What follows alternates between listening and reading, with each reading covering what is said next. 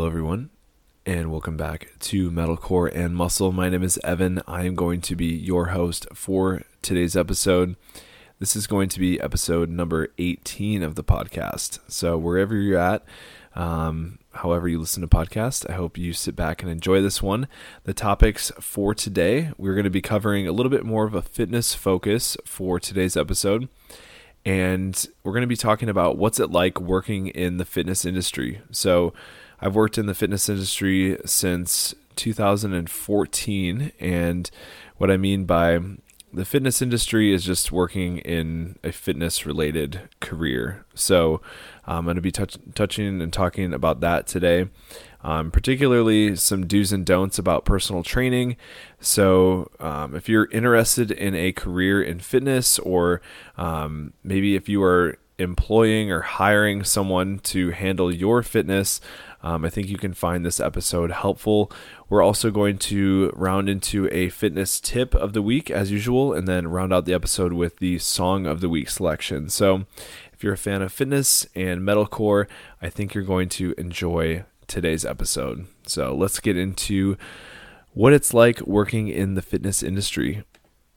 So my journey in the fitness industry began in 2014 when I was hired by Anytime Fitness, which is I believe, global fitness club, I guess is how you would call it, or global gym. I know they have some in Australia. I'm not sure what other countries, but mostly the United States, I'm sure. And I began my work as a personal trainer. So for this role, I obtained a certification from the International Sports Science Association, which at the time you basically, I think it was around $500 for the certification. And I touched on this in a different episode where I kind of covered my background and credentials and everything. But I began as a personal trainer in 2014, and I was also attending and completing my undergraduate degree with a Bachelor of Science in Health and Human Performance. So I was, I believe, completing my sophomore year of college, and that was when I was hired by Anytime Fitness to work as a personal trainer. So starting off, you don't really know too much about the role. At the time, I was just really into fitness. I had just completed my first men's physique competition. So definitely at the time felt like I had some degree of credibility. Although looking back at it now, I'm like, oh man, I definitely should not, or had no business being a personal trainer at that time. But I still feel like overall I did benefit the clients that I did train. But I began working as a personal trainer there. I believe I had around maybe 15 hours per week while I was a student, and basically the job just became too much responsibility to have to really give my clients the best service, and I recognized that, and I decided to leave that position so that I could really focus on school, because as part of the undergraduate degree at the university that I attended, you had to basically complete a in-person exam, and it was basically doing a full fitness assessment. So we would do blood pressure, resting heart rate. We did a blood cholesterol test. We did a submaximal VO2 test, and administered a push-up test, a lung capacity test. So it was basically like a biometric screening in addition to performing some fitness tests on a subject. And so in order to continue on with the degree, you had to pass an exam. And if you passed that exam, then you could move on to the next class. If you failed, then you were kind of at this weird spot where you can't really progress through the program anymore. So for me at that time, I really needed to focus on school, and I left that job as a personal trainer. But I was beginning my internship, which was working in the fitness lab on campus, and basically doing all of those biometric screenings as well as administering those fitness tests. for the incoming or just the freshmen on campus, or anyone that still had to take I believe it was a 1-credit course called fitness assessment. So every student that attended the university had to complete that. If we were receiving blood pressure readings that were indicative of hypertension, we would make referrals to the student health center. So it was a really cool experience through the undergrad. And sort of as I went on through my undergraduate degree, I began working in other internships, one of which was at a hospital. And the hospital had a physician on staff who I believe mentored other MD students during their residency. I'm not 100% sure on all the background, but they received a Pell Grant. The University of Wisconsin-Madison did, and I was attending college at the University of Wisconsin-Platteville, which is like a state school. And with this Pell Grant, they were able to conduct a study called the Program for Extensive Diabetes and Lifestyle Success. And so they had a group of diabetics who we completed baseline assessments for, and I believe they tracked their blood pressure, heart rates, and over time we worked with them for 12 weeks. Myself as the physical activity intern, a registered nurse and a registered dietitian worked together to essentially administer a lifestyle program. That was another internship experience that was in the fitness space. So kind of up to that point, I was leaning and looking more toward going into community health instead of working in the fitness industry. Life has a way of kind of working itself out to have you work in different positions throughout time, which we'll kind of get into. And I don't want to go too far into my story, but the whole reason I'm mentioning this is just to kind of provide some background of some different avenues that you can go in within fitness. So as I was completing my undergraduate degree, we were given a lot of experiences within the degree program as well. I personal trained some of my professors. We ran seminars on campus, so kind of like a worksite wellness for the staff there. And so by the end of the degree, I wanted to go to grad school. So I was accepted into the University of Wisconsin-La Crosse as a community health education student, graduate student. So I knew I was going to go there, and I was able to secure an internship with the La Crosse Family YMCA, which is just the YMCA within the city that I was going to school in for my graduate degree.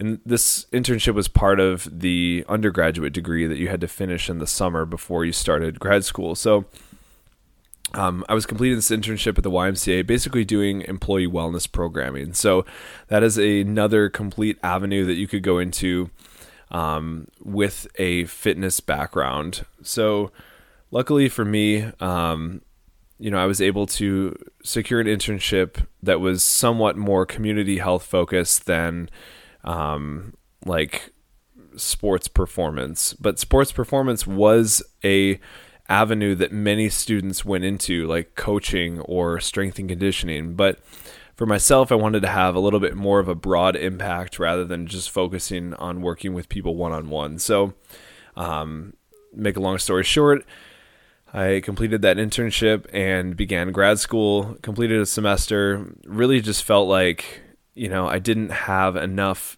actual work experience in community health or in public health. And so after a semester, I decided to drop out. And that was a very dark and kind of hard time in my life where I quit school. School was kind of, I think for me, going to grad school was a way to sort of still provide that safety net where you're like a student, you don't really have to have everything figured out at that point in time. So I went from my undergrad right into graduate school right away.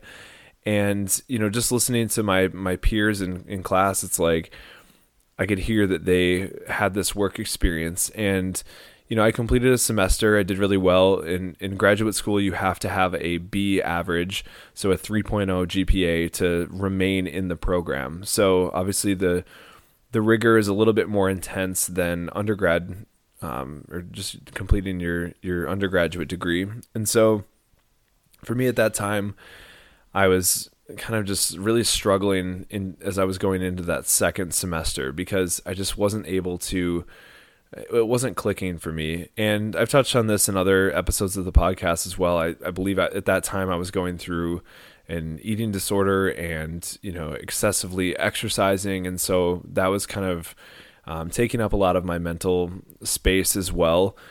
But I did drop out, and for a little while there, I was looking for work, and I wanted to do more. I wanted to work in public health, but obviously my undergraduate degree didn't really allow me to do that because it was in health and human performance. So I actually began a job as a pharmacy tech at a pharmacy in that city that I was going to school in, or that I had lived in before I was, or lived in while I was going to school. And I ended up quitting that job pretty early because it wasn't for me. And I feel like at this time I was really getting into a dark place where I was just looking for purpose. And I think that sometimes, for me, I had all these high hopes of, I was going to go to graduate school and do all this, and it just wasn't working. And I felt really down on myself. And so I had seen this job previously to work as a personal trainer for a local hospital. And I had kind of put off applying for it because, to me at that time, working in fitness wasn't really on my radar. I wanted to do more public health work and do something a little bit different than what I had done in the past. Because at that time, my sights were set on public health. I didn't have the work experience. So in my mind, it was like, okay, I'm going to try to get some work experience. So I began working as a personal trainer at a hospital. I applied for the job and I did get it, thankfully.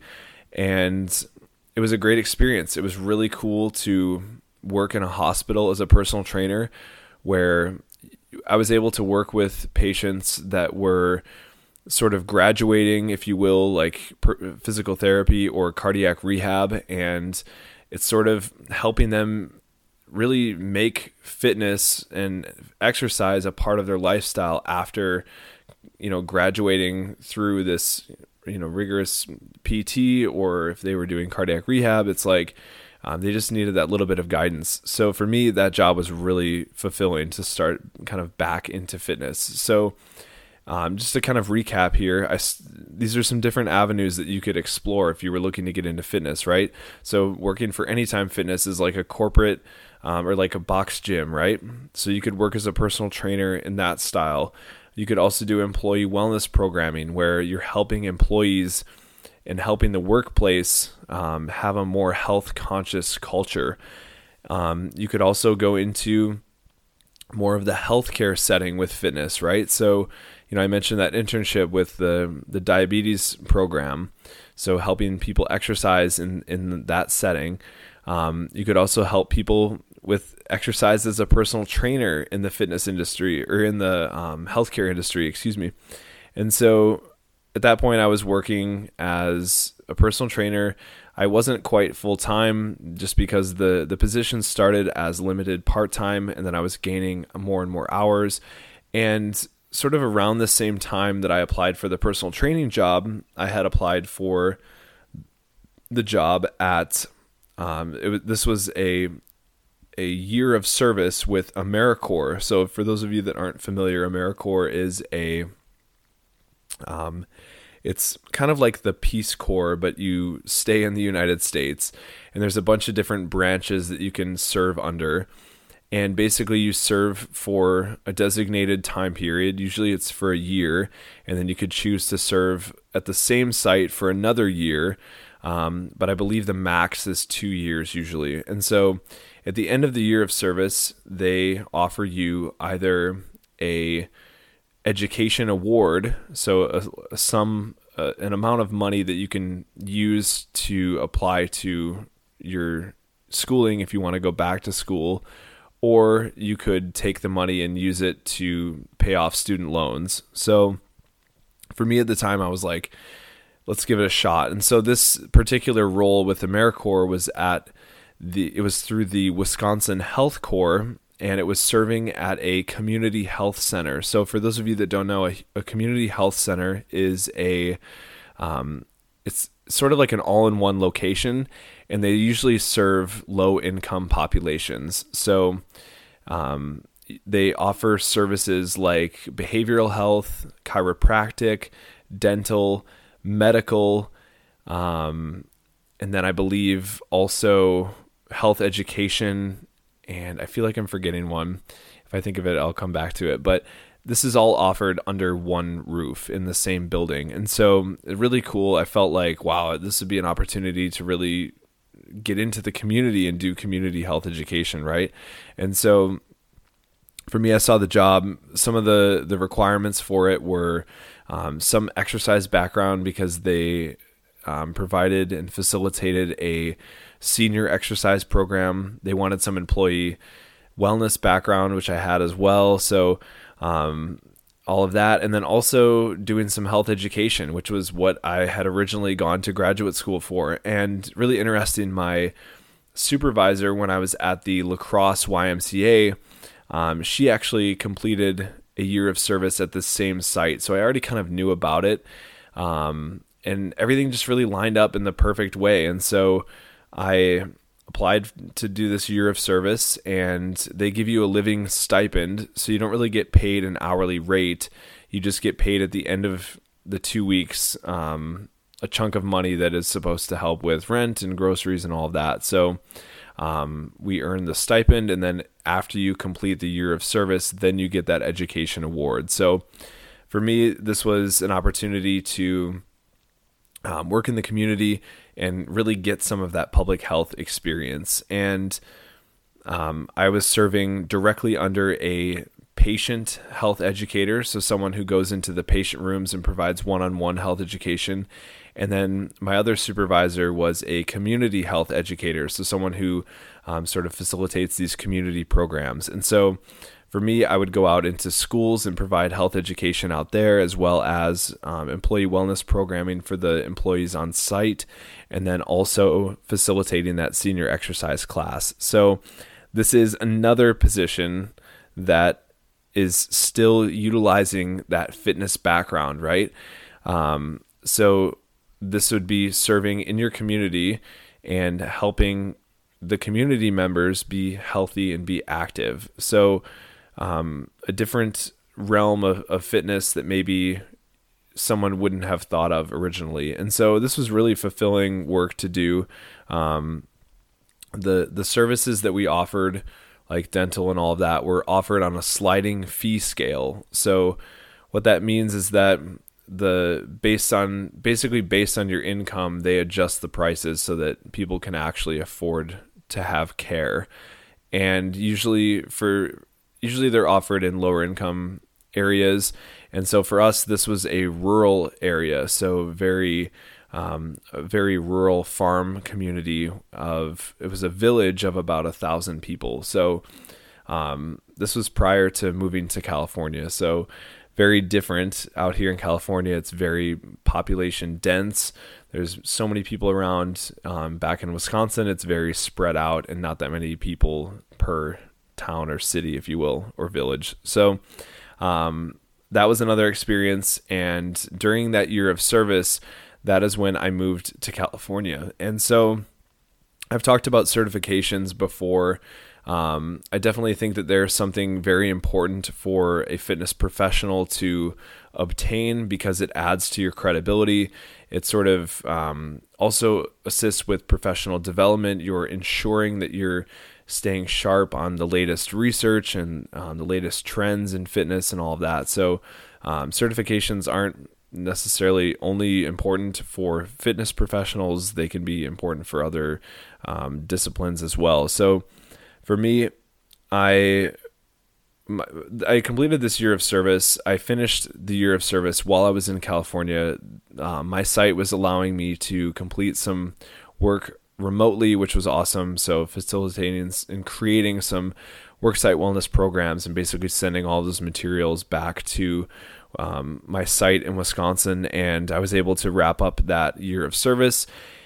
And at that point, I decided to go back to school. Prior to going back to school for my master's degree in public health, I did work as a Group X instructor at the Huntington Beach Family YMCA, and I taught silver sneakers. I taught active older adult classes, and I did a little bit of personal training there as well. But the Huntington Beach Family YMCA is a cool spot because it used to be a Gold's Gym, and they converted it to a YMCA. So you think of a YMCA as being a place with like a pool and, like a kid zone and all of that. And this was more of like a bodybuilder style gym. So we did have some bodybuilders come through there that worked out. One of them is Garrett. I think his last name is Kaleo. I'm not 100% sure. I think he's made quite a name for himself in classic physique. He might just be more of like a fitness influencer now. But he was coming through pretty regularly. Dan Decker is another IFBB pro who was coming through there. And then the big name that used to work out there was Jeremy Buendia, the former men's physique Mr. Olympia, used to work out there as well. So for me, I used to watch his videos training in there before we moved to California. And so I thought it was really cool that I got to work there as well. So that was a cool experience. And once again, another sort of variant within the fitness industry that you could work in, which is group exercise instruction. So for Group X, it's a whole different thing than personal training. You're doing the workout with the group, especially with silver sneakers, and you're on a stage. There's like 40 people out there. You have a microphone, and you're basically doing like choreographed moves to music. So some people really like doing Group X instruction. For myself, I found it to be a little bit stressful just because if you really wanted to deliver a great class, you'd had to take some time outside of work that you weren't getting paid for to prepare these classes. There was probably a more efficient way to do it, but for me, it was like I wanted to make sure I knew what I was doing. I wanted to feel confident as I was going in there. And so for me, I would practice the routines in advance, and then I would go in and basically like perform.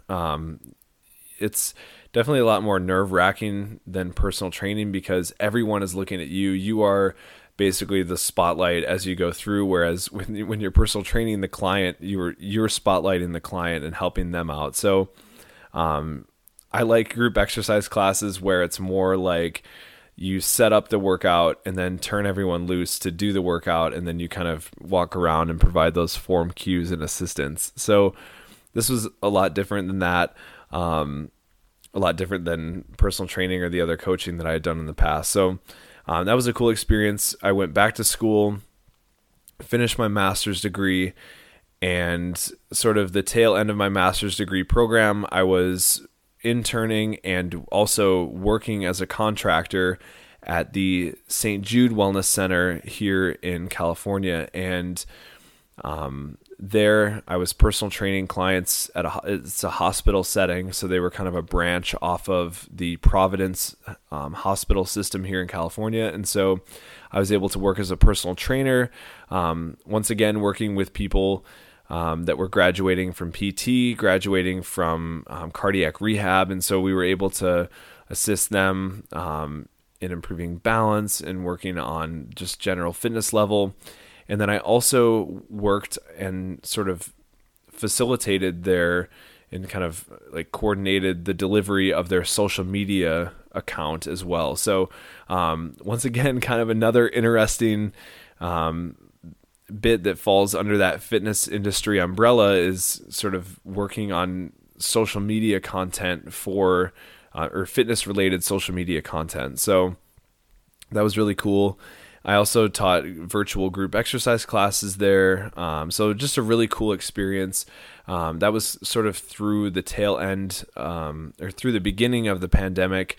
So it was interesting to sort of adapt to a new medium, I guess, with virtual personal training and virtual group exercise instruction. So after that, I worked for a company called Health Fitness, which they contract with large companies to facilitate and manage their on-site fitness programming. So another great experience there.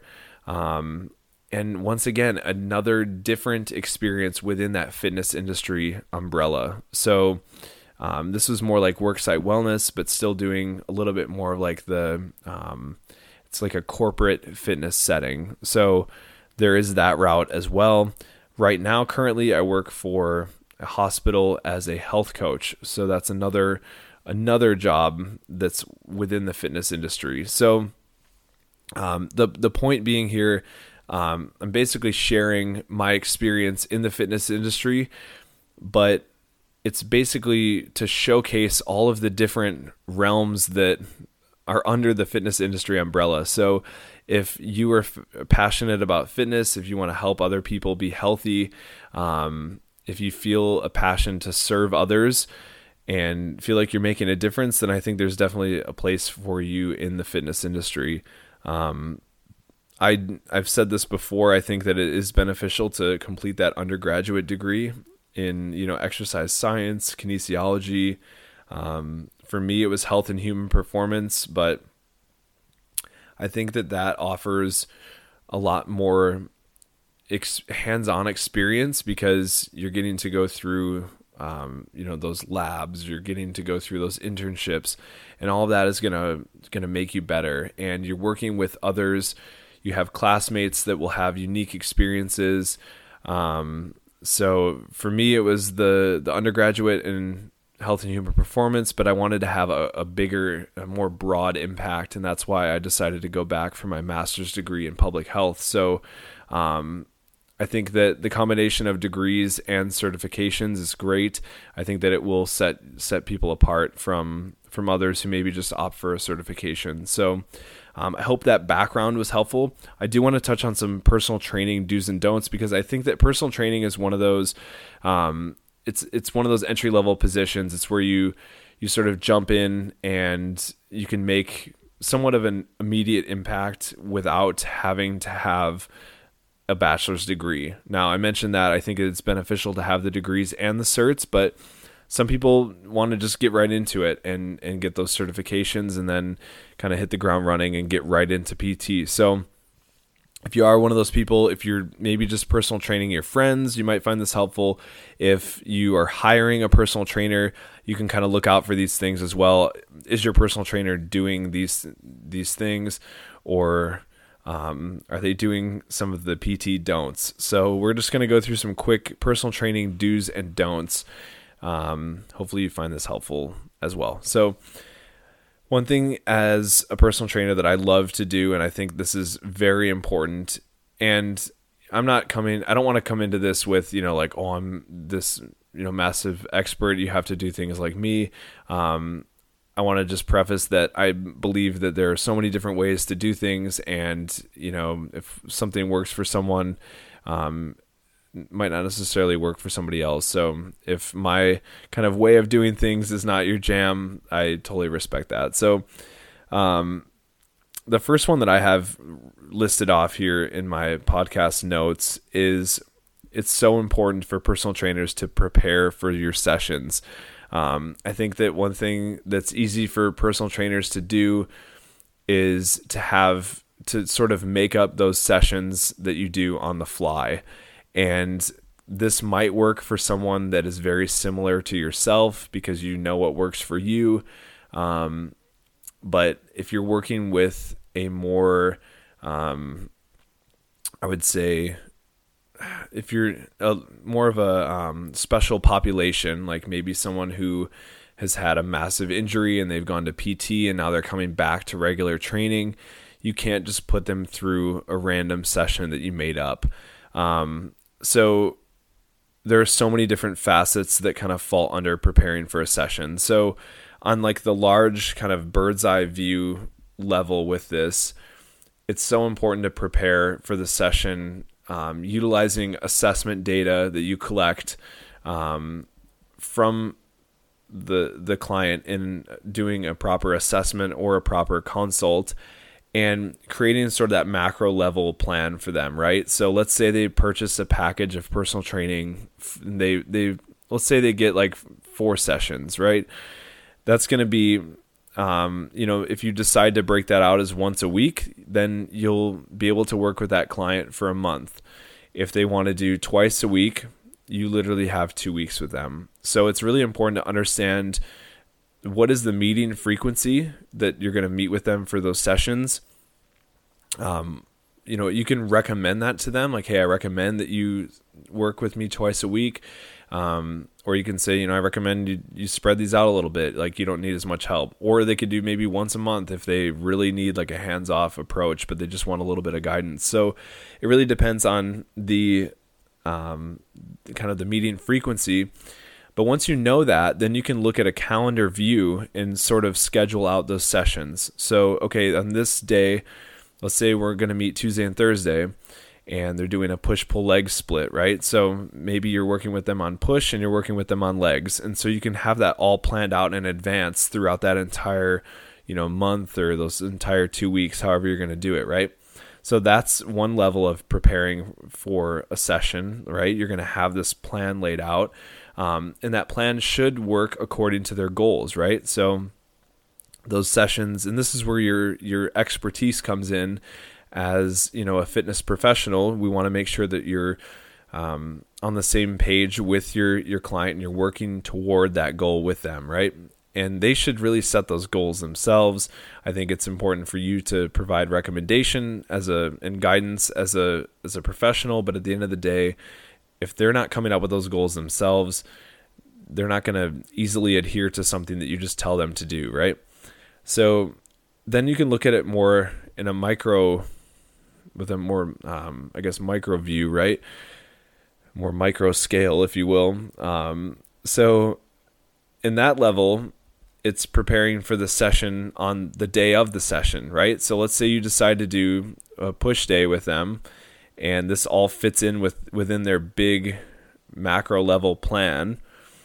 And so you're going to look at, maybe the busyness level of the gym on that day. Let's say Tuesdays are really busy, right?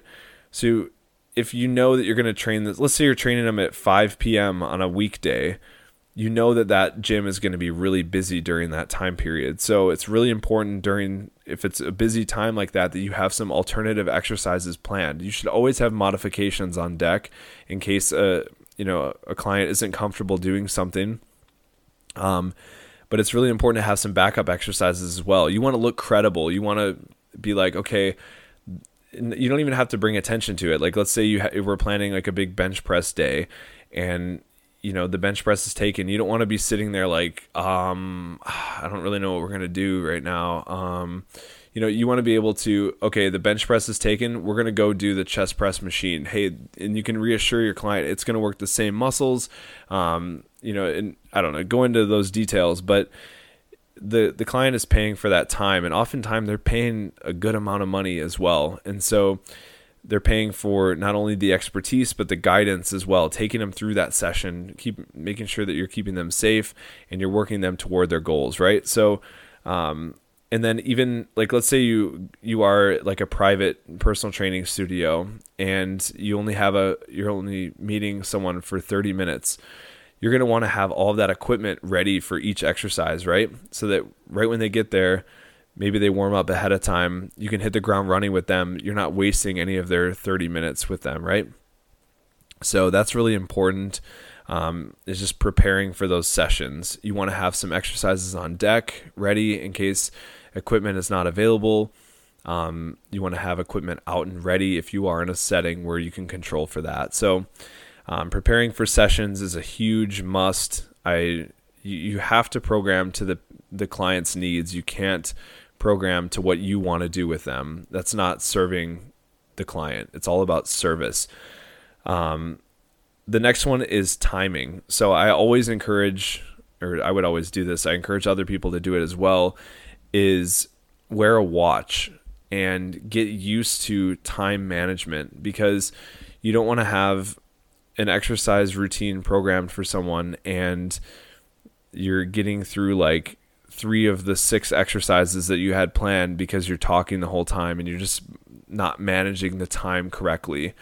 And so if you do notice like, hey, I'm running out of time here, and you had like an extra couple exercises programmed, maybe you add in like a finisher move to the 2 exercises that you were doing. Like, let's say you're doing, maybe a flat bench press or something, or flat dumbbell press, or flat bench fly, whatever the case is. And then instead of being like, okay, we're going to go into our next 2 exercises, but we're only going to do 1 set because we ran out of time. Like, no, you'd maybe just stick with the ones that they were doing. Let's say it's flat bench press. Right after their last set that you had planned, maybe you have them go to the floor and just do 1 set of push-ups to failure. It's like you're allowing them to feel like they're getting the most out of that session, even if you still were poorly timing that out. But I think wearing a watch will help. You'll kind of get used to what you can fit into the given time period that you have with that client. So if it's 30 minutes, you can kind of create that sense of urgency. You can program in a way, usually like 6 exercises and doing like supersets. So 3 different supersets, 6 exercises, 2 per, if you're doing it like that, usually that's like 30 minutes. So you can kind of figure out, if you know a client's really chatty, you can kind of, maybe program the session in a way that will facilitate ending that on time, but still getting enough volume in and intensity for their goals. So timing is really important. Once again, I encourage wearing a watch. It just helps you kind of keep track of time. You don't want to, if you have back-to-back sessions scheduled, you don't want to run late for one, because then you're pulling time from someone else. So timing is really important. Another thing to mention is that unless you're a registered dietitian, you cannot write specific meal plans for your clients. So those of you that are hiring personal trainers, if your personal trainer is telling you eat 8 ounces of chicken and 1 cup of rice at this meal, that is illegal. They cannot give you a meal plan. A registered dietitian can give you a meal plan, but a personal trainer can only give recommendations. So they could recommend that, you consume this many calories. They recommend this, but they cannot give specific dietary instruction. Eat this at meal 1, this at meal 2. That is not within the scope of practice for a personal trainer. So that's something really important to mention as well. A few of these should go without saying, but your personal trainer should never whip out their phone and be texting or on Instagram or taking calls during your session. They should be completely focused on you during that session. So that is, they're counting for you. As a personal trainer, you should count for your client. If they tell you like, and I've had clients tell me like, hey, I don't want you to count for me. I can do it. Like, I'm fine. And so if that's the case, then you're there providing encouragement, checking their breathing. Hey, make sure you exhale as you're pushing, Sometimes people hold their breath. So little stuff like that, but really giving them your full attention and focus during that session. If, you notice that you're getting a call, maybe you wear like an Apple Watch or a Fitbit or something, and it's an emergency. If you feel like it's an emergency, you can say, hey, excuse me, this is not normal. I'm getting this call from this person. I think this is an emergency. Just 1 second, please. Or you could, kind of excuse yourself for a moment. But yeah, just, be respectful. That should go without saying, but I've seen it before. Another thing that's really important is to not be rigid. So you should be willing to make adjustments on the fly. And this kind of goes into the preparing for sessions tip, but you should, if you have a set schedule of your workout and there's just a lot of people on the equipment that you planned, like, you don't want to waste the client's time. So be willing to make adjustments, be willing to be flexible with that planning. All in all, it's you're really focused on the client and their needs. If there's a different exercise they can do, which you should already have programmed into your programming for them, then I encourage you just to move on to that one. It's just really important. And it's, it can also be helpful if you're working at a gym with other personal trainers, kind of knowing who's on the schedule that day, what type of equipment are they going to be using, so you can kind of coordinate with them what's going to be available for you. Another thing that personal trainers should never do is push supplements on their clients. I've seen this before, heard of this in the fitness industry, is someone who is sponsored by a supplement company basically peddling out those supplements to their clients. And this should never happen. This is kind of falls in line with the dietitian scope of practice. It's not really, you can give guidance. If somebody asks a question, you can kind of state some of the benefits if it's been researched. Like, I think of creatine in that way. Like, somebody might ask, oh, should I supplement creatine? Well, I can't tell you to take creatine, but I can tell you some of the benefits of it. And same goes with all the other supplements. I can tell you or give you more information on them, but I can't tell you what to take. So pushing supplements, definitely not within the scope of practice for a personal trainer. Another one that I've touched on before is your personal trainer, or if you are a personal trainer, you should never be doing the workout with your clients. You are there to focus that attention on the client. You're not there to receive benefit from that session. They're paying you for guidance. They're paying you for the motivation, the help with adhering to a workout program, that expert guidance and really expert knowledge with programming, and then really putting them through a safe session. If you're doing the session with them and you're focused on yourself, that's going to be taking away attention from the client, and ultimately, it could put their safety at risk as well. So definitely don't do the workout with your clients. This is kind of one of those that should go without saying a little bit, but I have seen that before as well. And then the last one I'm going to touch on, there's obviously so many more, but I don't want this to drag on the segment for too long. The last one that I have here is set the expectation. So at the first consult with a client, I always ask, what are you expecting to get out of this experience? What would you like to get out of this experience? Or what are your expectations in working with a personal trainer?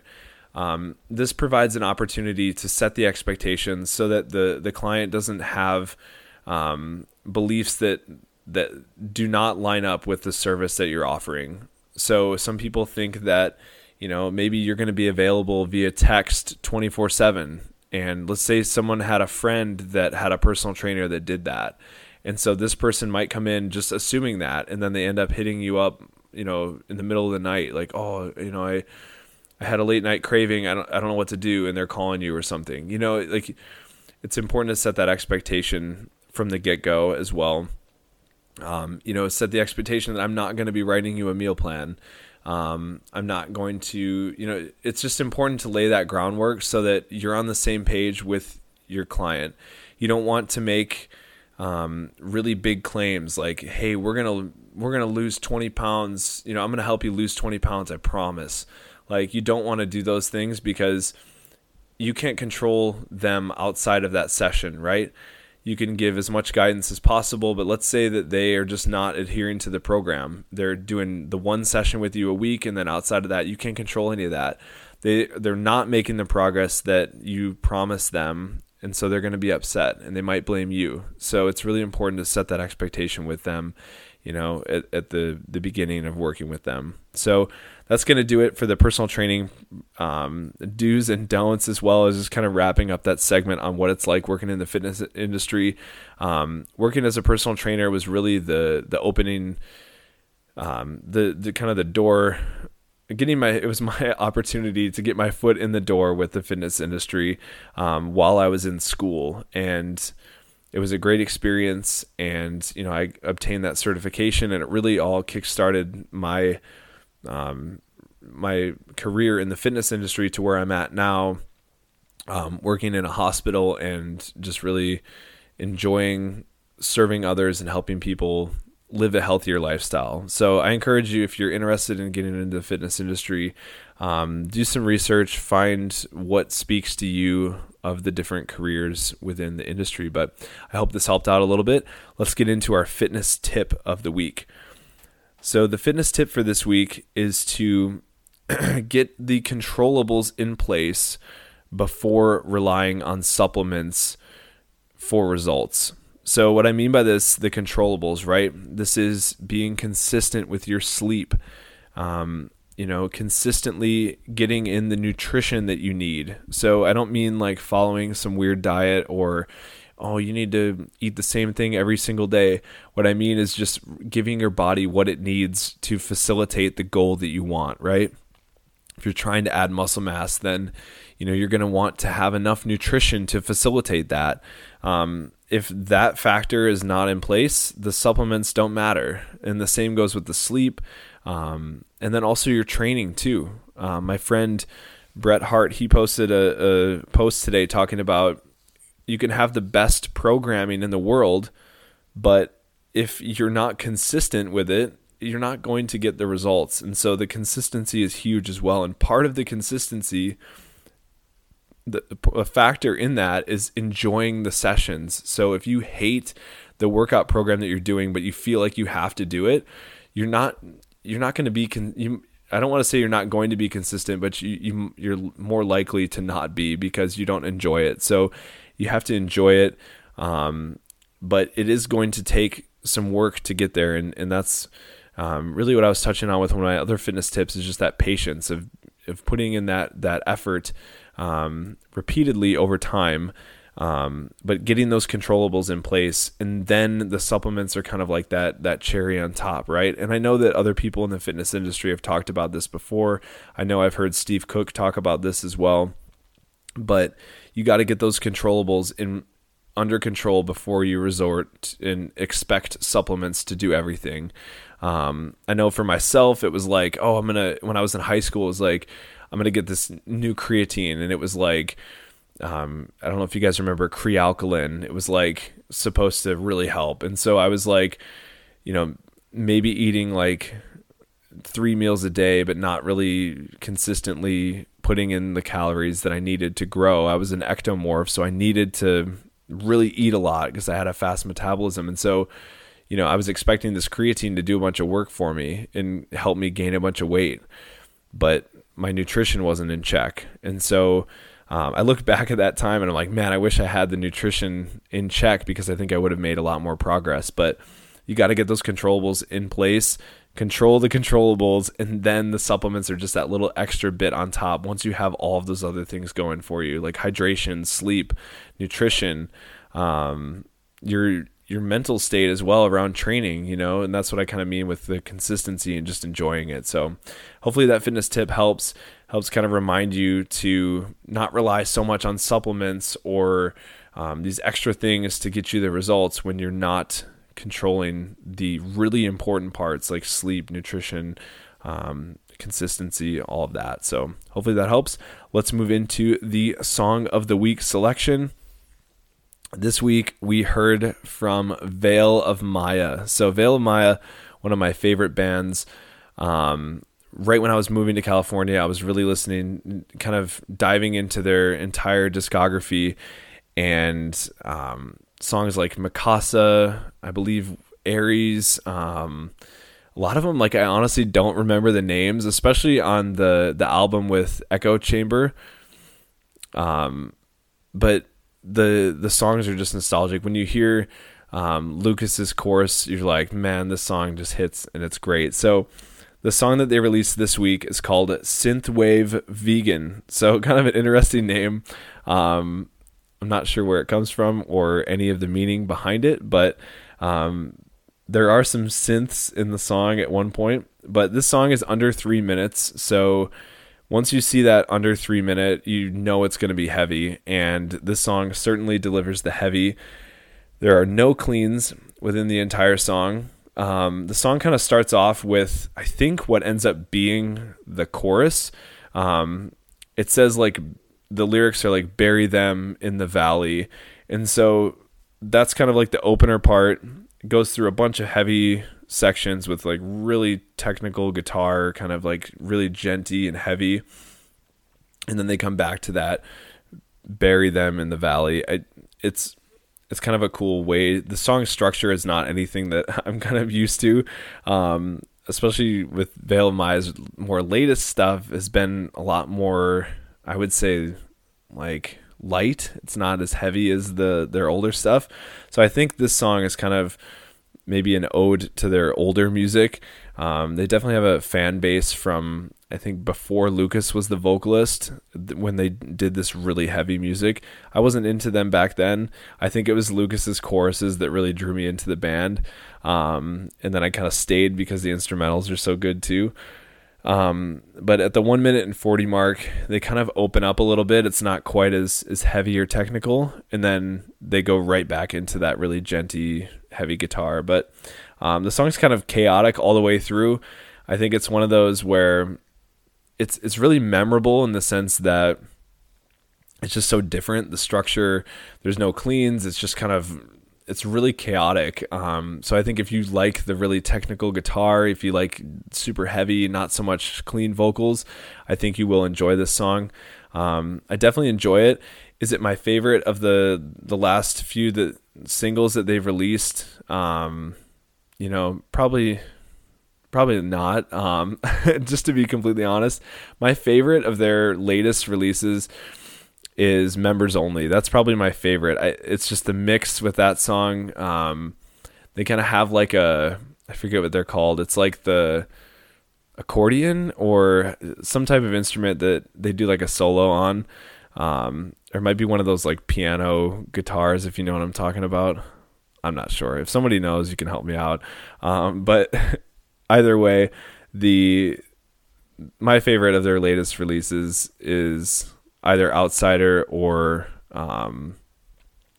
Members Only. But this song is really good too. I love everything Veil of Maya puts out. I'm definitely going to give it its due diligence and give it a listen.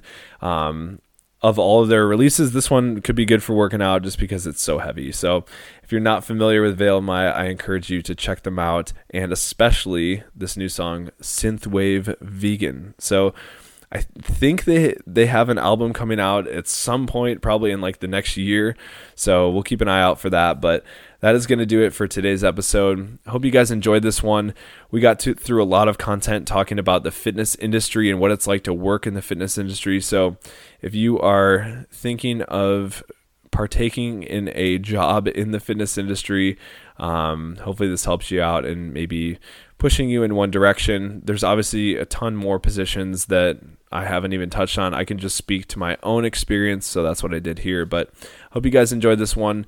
Stay safe and take care until next time.